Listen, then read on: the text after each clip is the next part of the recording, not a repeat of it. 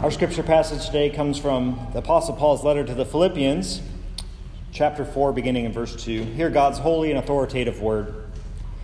I entreat Euodia and I entreat Syntyche to agree in the Lord.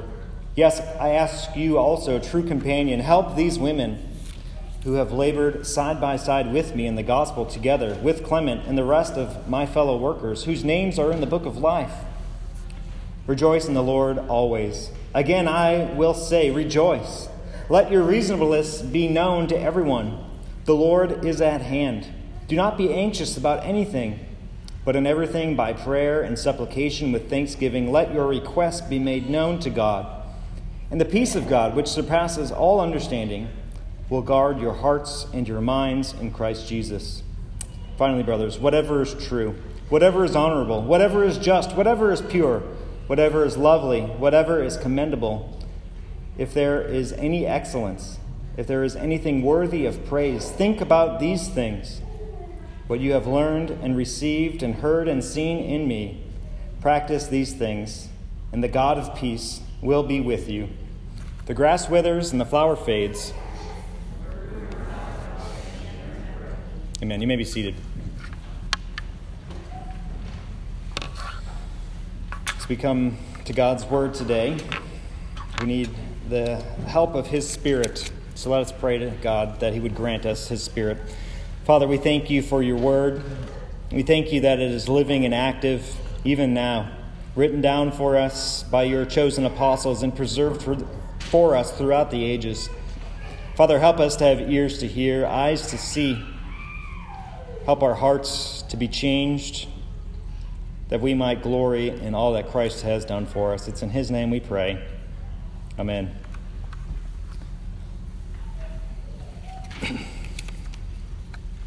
Well, I was looking through my calendar, planning for the next sermon series. We have this week and next week left in Paul's letter to the Philippians. I was looking where we have been and where we're headed, and I realized that this Sunday was the first Sunday 1 year ago where we were unable to meet for worship. Instead, I sent you a do-at-home liturgy, pre-recorded sermon. It's kind of a sad day. But by God's grace, we have been restored pretty much back to where we were. And so as we labor on through this book, we listen to what Paul has for the church, the idea of unity, the idea of being found together in Christ. It's helpful for us to think about moving forward into this next season. If anything, a year of shutdowns and restrictions has simply been challenging, and I think we've all kind of had enough. But what Paul calls us to is to really embrace all of the implications of what it means to be united to Christ. Remember last week we talked about true godliness and false godliness. There were people in the church that were causing divisions, telling people what they ought to do to follow these external things, Judaizers. There was even those who were more lawless, as they wanted to understand what true Christian life ought to be. But Paul called the church to follow his example, to be humble, to have the right aim and attitude and actions, and to have their anchor in Christ as he was striving forward to obtain the power of Christ's resurrection. Paul's ultimate goal in life and for the church was that they might know Christ, that they might be found in Him, and that out of that reality, out of that true nature, that we are all being transformed by God's Spirit, these things might be true of us as he moves into some very pointed exhortations. This dynamic of the relationship within the church, the unity of the church, straining together towards the goal. It comes into focus here as Paul gives us some practical ways in which our union with Christ ought to inform our union with one another. Our big idea today is that being in Christ brings us peace. It brings us peace. It brings us unity. It is the basis and foundation and motivation for why we ought to be at peace with one another and at peace with God. But as we think about peace, as we think about standing firm, as Paul just told us in the last verse, we often look at our own lives and we see how easily we drift and don't stand firm, how easy it is to lose sight of our aim, but also how filled with anxiety we are about our circumstance, about our future, even about our relationship with God. That is our sinful problem, that we have these hearts full of doubts, full of fears, full of anxieties. But Paul wants to remind us, to exhort us, to call us to task that we are not those type of people. By being united to Christ, we have peace. So there are three ways in which Paul illustrates the peace we have through Christ. We have peace in our relationships. We have peace internally. And we have God's peace present with us. So first, Christ brings peace in our relationships. Oftentimes, you would think that having a name in the Bible would be a great honor. That's oftentimes we name our children. You know, how many Matthews do you know, or Johns? And yet, here, these two women are named in a way that maybe you wouldn't like your name to be recorded throughout all of history in God's Word. Euodia and Syntyche are arguing about something. There's disunity in the church. And Paul knows these women personally. We're even told here in verse 3 that they labored side by side with him. And whatever their disagreement in here must not be of significant theological importance, because, of course, Paul in other places adjudicates those disagreements and says, well, this person is right, and that person is wrong. And here, what Paul is calling them to must be something a bit more broad, more of a personality conflict. Perhaps a false righteousness, as we talked about last week, one thinking that they might be better than the other. No doubt must be some sort of petty disagreement that Paul feels the freedom not to just adjudicate it, but just to tell them that they ought to submit to one another, to be reconciled to one another. Paul also goes on to show how the church is involved in the peace between individuals in our relationships. He asks his faithful companion, all right, some elder, some spiritual leader, to help bring reconciliation to this relationship between these women, these leaders in the church, these companions of Paul, whose names are written in the book of life. He has no doubt about their standing before God, and he is calling them towards unity because it is part of their nature as being united to Christ. There's a parable in Matthew chapter 18, the parable of the unforgiving servant. If you're not familiar with it, the story goes this way. There is a man who has a great debt, 10,000 talents. And upon not being able to pay it, the man he owed it to was going to put him in jail, but he pled for mercy. And he showed mercy to this man and let him go and forgave his debt. And then he goes on and finds a man who owed him 100 denarii, and he forces him to go to jail. He's violent with him until he can pay back every last penny. And when the forgiving master finds out about this, he is enraged. Now, those numbers, 10,000 talents and 100 denarii, aren't very intelligible to us. And we think, oh, that seems like a bit more. But if we take those numbers and we translate them into modern U.S. currency, the difference between these two debts is that the first was forgiven $4 billion Indeed, no way in which he could have ever paid back the debt. Right? He would have to serve 100 life sentences, right? $4 billion. And he's forgiven completely. The debt wiped away. And then what does he go and do? He goes to the person that owes him 100 denarii, which if we translate into our current currency would be $14,000. It's still a lot of money. You could buy a pretty decent car, help you with your down payment of your house. Certainly would be upset if I lost $14,000. But the difference between $4 billion and $14,000 can't be more drastically stated than in this parable. And it is this reality that Paul is drawing on between these two women. They belong to Jesus, as Paul has laid out for us, who was in the image of God and humbled himself, becoming a man. Not only that, being obedient like a servant and facing even death, the death of a criminal. Jesus doing all of this for his people, doing all of this for Euodia and Syntyche, doing all of this for you and for me, forgiving our $4 billion in debt that we could never have paid back.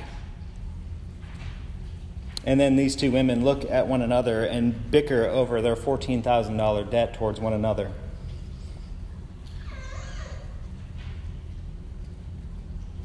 There's something about growing in our understanding of the grace we have received, growing in our understanding of the love God has shown to us that is transforming in our relationships. It ought to be a mark of the church. Matthew chapter 5, verse 9, one of the Beatitudes, "Blessed are the peacemakers, for they shall be called sons of God."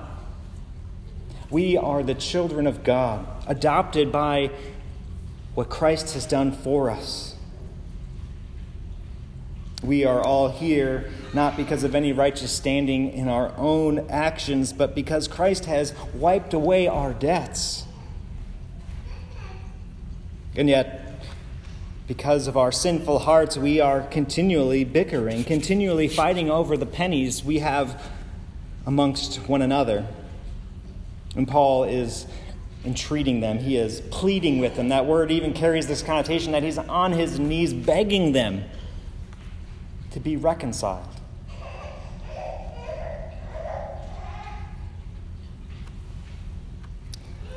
Being united to Christ brings us peace in our relationship. It brings us peace in our marriages, with our children, in our neighborhoods, but particularly in the church. It is so easy to fight over things. In fact, the longer I've been in ministry, the more I've actually heard, these stereotypical stories of churches splitting over the color of the carpet. That's real. That actually happens. That's what Paul's talking about. Euodia and Syntyche don't want to agree about the carpet. Paul is pleading with them. He indeed could command them to be reconciled, but he is trying to draw them back to stand firm in Christ. This is what it looks like to stand firm. This is what it means to be united. This is what it means to confess we belong to Jesus. How can we, like the unforgiving servant, say, "Thank you for forgiving me my $4 billion, and then go wring the neck of somebody who owes us so little? The work of God in our lives, His Spirit at work changing our hearts, calls us to peace. It gives us the ability to die to ourselves, to forget how others maybe have wronged us, to show grace and mercy because we have been shown so much grace and mercy. But it's not just in our relationships. As we move throughout this passage, we get to verse 4 and we see that Christ also brings internal peace. So this is relational peace, and of course that has an internal dynamic to it, but ultimately there is a work happening in our hearts. By being united to Christ, Paul tells us in verse 4 that we ought to rejoice in the Lord always. In case you didn't hear him, again I will say rejoice. that our hearts ought to be filled with joy, that we ought to rejoice in the $4 billion debt relief. Talk about a stimulus package. Let your reasonableness, that's gentleness, selflessness, be known to everyone. The Lord is at hand. Do not be anxious about anything, but in everything, by prayer and supplication with thanksgiving, let your requests be known to God. And the peace of God, which surpasses all understanding, will guard your hearts and your minds in Christ Jesus. Paul's writing to people who probably aren't having a great time. They didn't actually just have $4 billion removed from their debts in terms of their physical life. They perhaps are actually facing difficult times. He, of course, is in prison, wondering if he might survive. But his call is to rejoice, to pray, and when you pray, to give thanks. To not be anxious.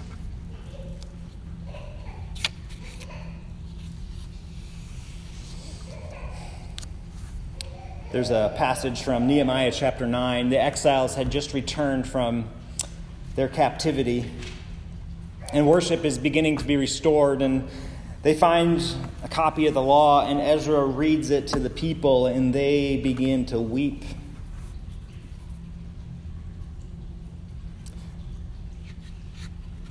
But Nehemiah says to the people, "This day is holy to the Lord your God. Do not mourn or weep." For all people weep as they heard the words of the law. And as he said to them, "Go your way, eat the fat and drink the sweet wine, and send portions to anyone who has nothing ready. For this day is holy to our Lord. Do not be grieved, for the joy of the Lord is your strength." Something about our worship ought to carry with it a defiant joy. That regardless of our current circumstances, regardless of whether or not we have things in our own lives to rejoice over, when we gather together, these exiles coming out of generations of pain, back to a desolate place, and then hearing for the first time, probably in their lives, the words of God's law, being convicted of their sin and seeing how terrible their circumstance truly is. Nehemiah's exhortation to them, Ezra's exhortation to them, was one to rejoice, to feast, to have the wine, to eat the fat. When we come to worship, when we decide to come to church when we don't want to,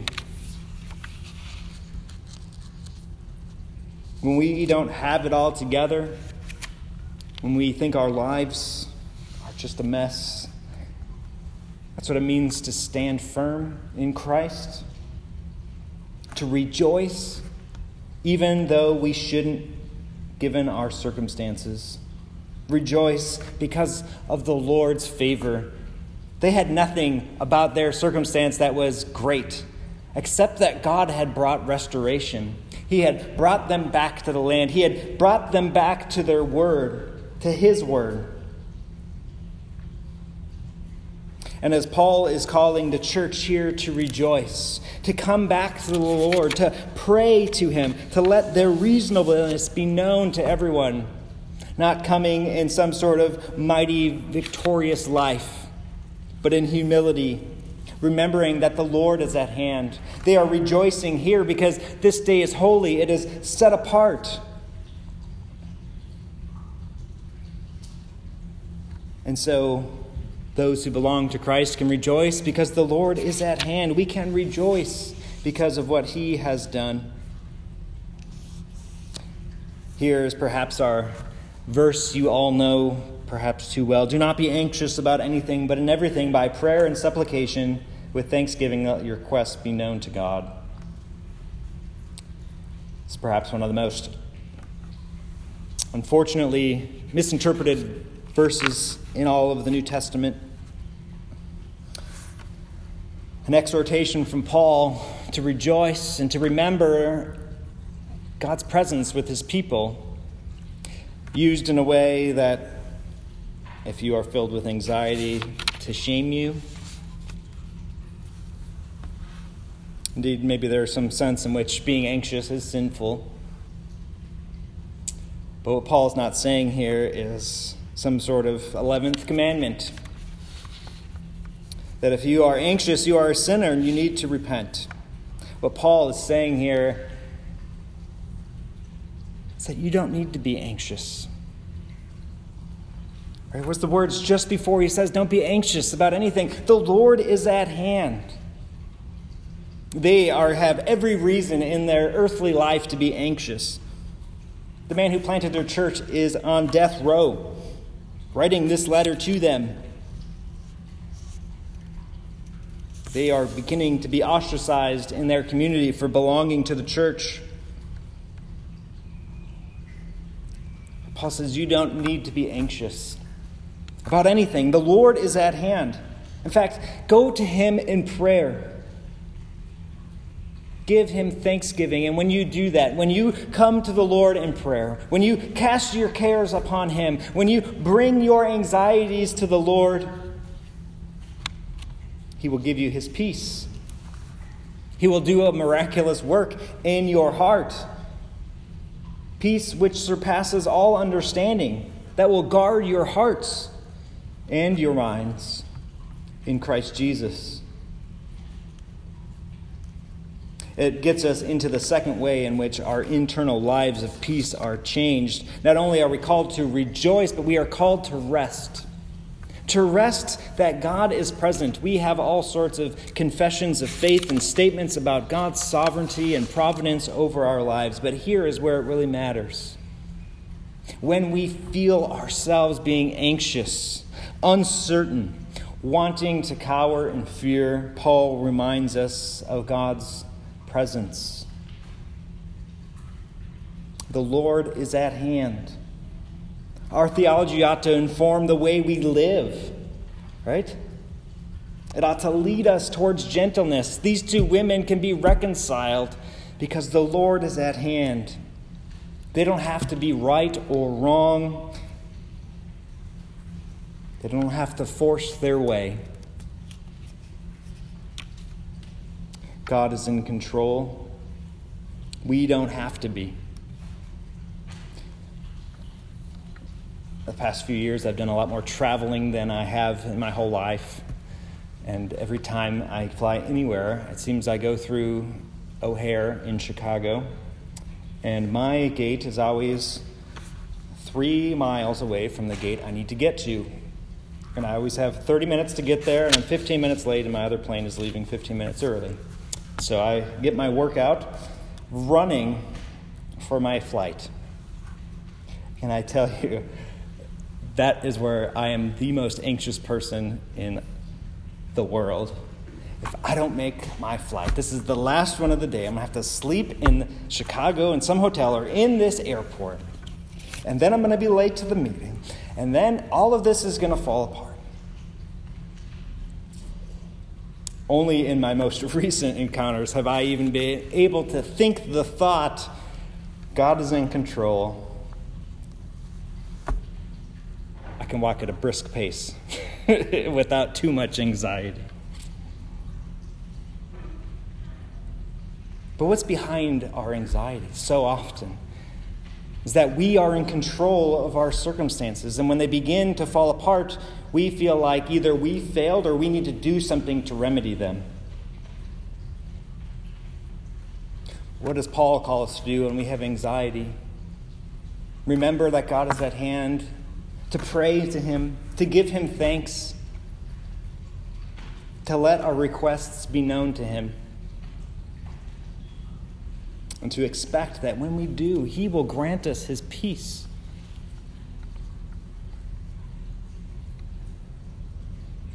Sometimes you meet people who are particularly anxious, and it's obvious to you. They make you stressed out when you talk to them. They're always worried about the next thing. But then you might meet somebody who is the opposite of that, who doesn't have a care in the world. Now, there's different reasons why people might act different ways. Can you imagine living your life in a way in which you are so captivated by God's love for you and control over all things That as you see your life, whether it's going well, whether you're in prison like Paul, and you think, wow, God is really working this out. I wonder what's going to happen next, rather than fretting over whether or not your plans are going to come to fruition. What does it look like to give thanks while you're fretting?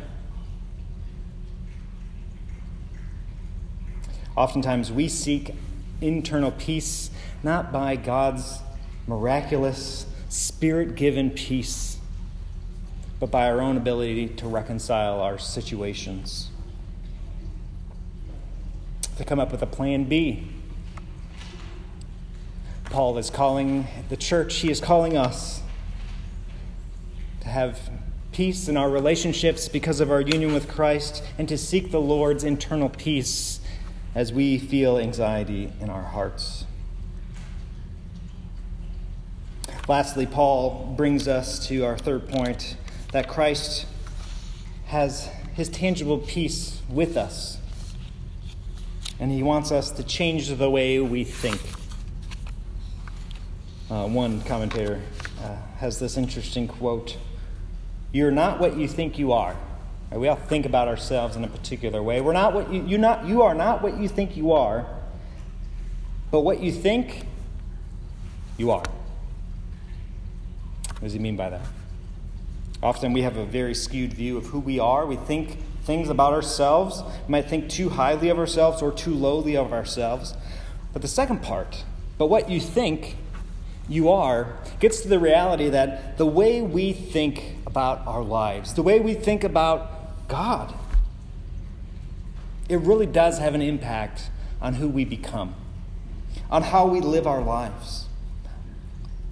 We can find ourselves focused on so many other things, so many unhelpful things, so many sinful things, so many things that cause us to be anxious, when Jesus calls us to seek first the kingdom of God, and the rest of that will all be added to you. It's the same message here by Paul, verse 8. "Finally, brothers, whatever is true, whatever is honorable, whatever is just, whatever is pure, whatever is lovely, whatever is commendable, if there's any excellence, if there's anything worthy of praise, think about these things. Meditate on them. Have them consume your mind. What you have learned and received and heard and seen in me, practice these things, and the God of peace will be with you." The daily discipline of taking our anxieties and requests to God, seeking his peace, and then being reminded of what is good, true, right, honorable, just, and pure, is the call of what it means to stand firm. It's what it means to be found in Christ, to strive ahead, waiting to participate in the resurrection. I mean, look at this list of things. Think about all of the ways in which we can be so caught up in other things. Instead of truthfulness, we are focused on lies, but maybe more common speculation, rumors, gossip. Probably part of the reason why these two women are fighting. Misunderstandings, bitterness, things that are honorable, worthy of respect. Instead, we think about our differences, dishonoring things, divisions.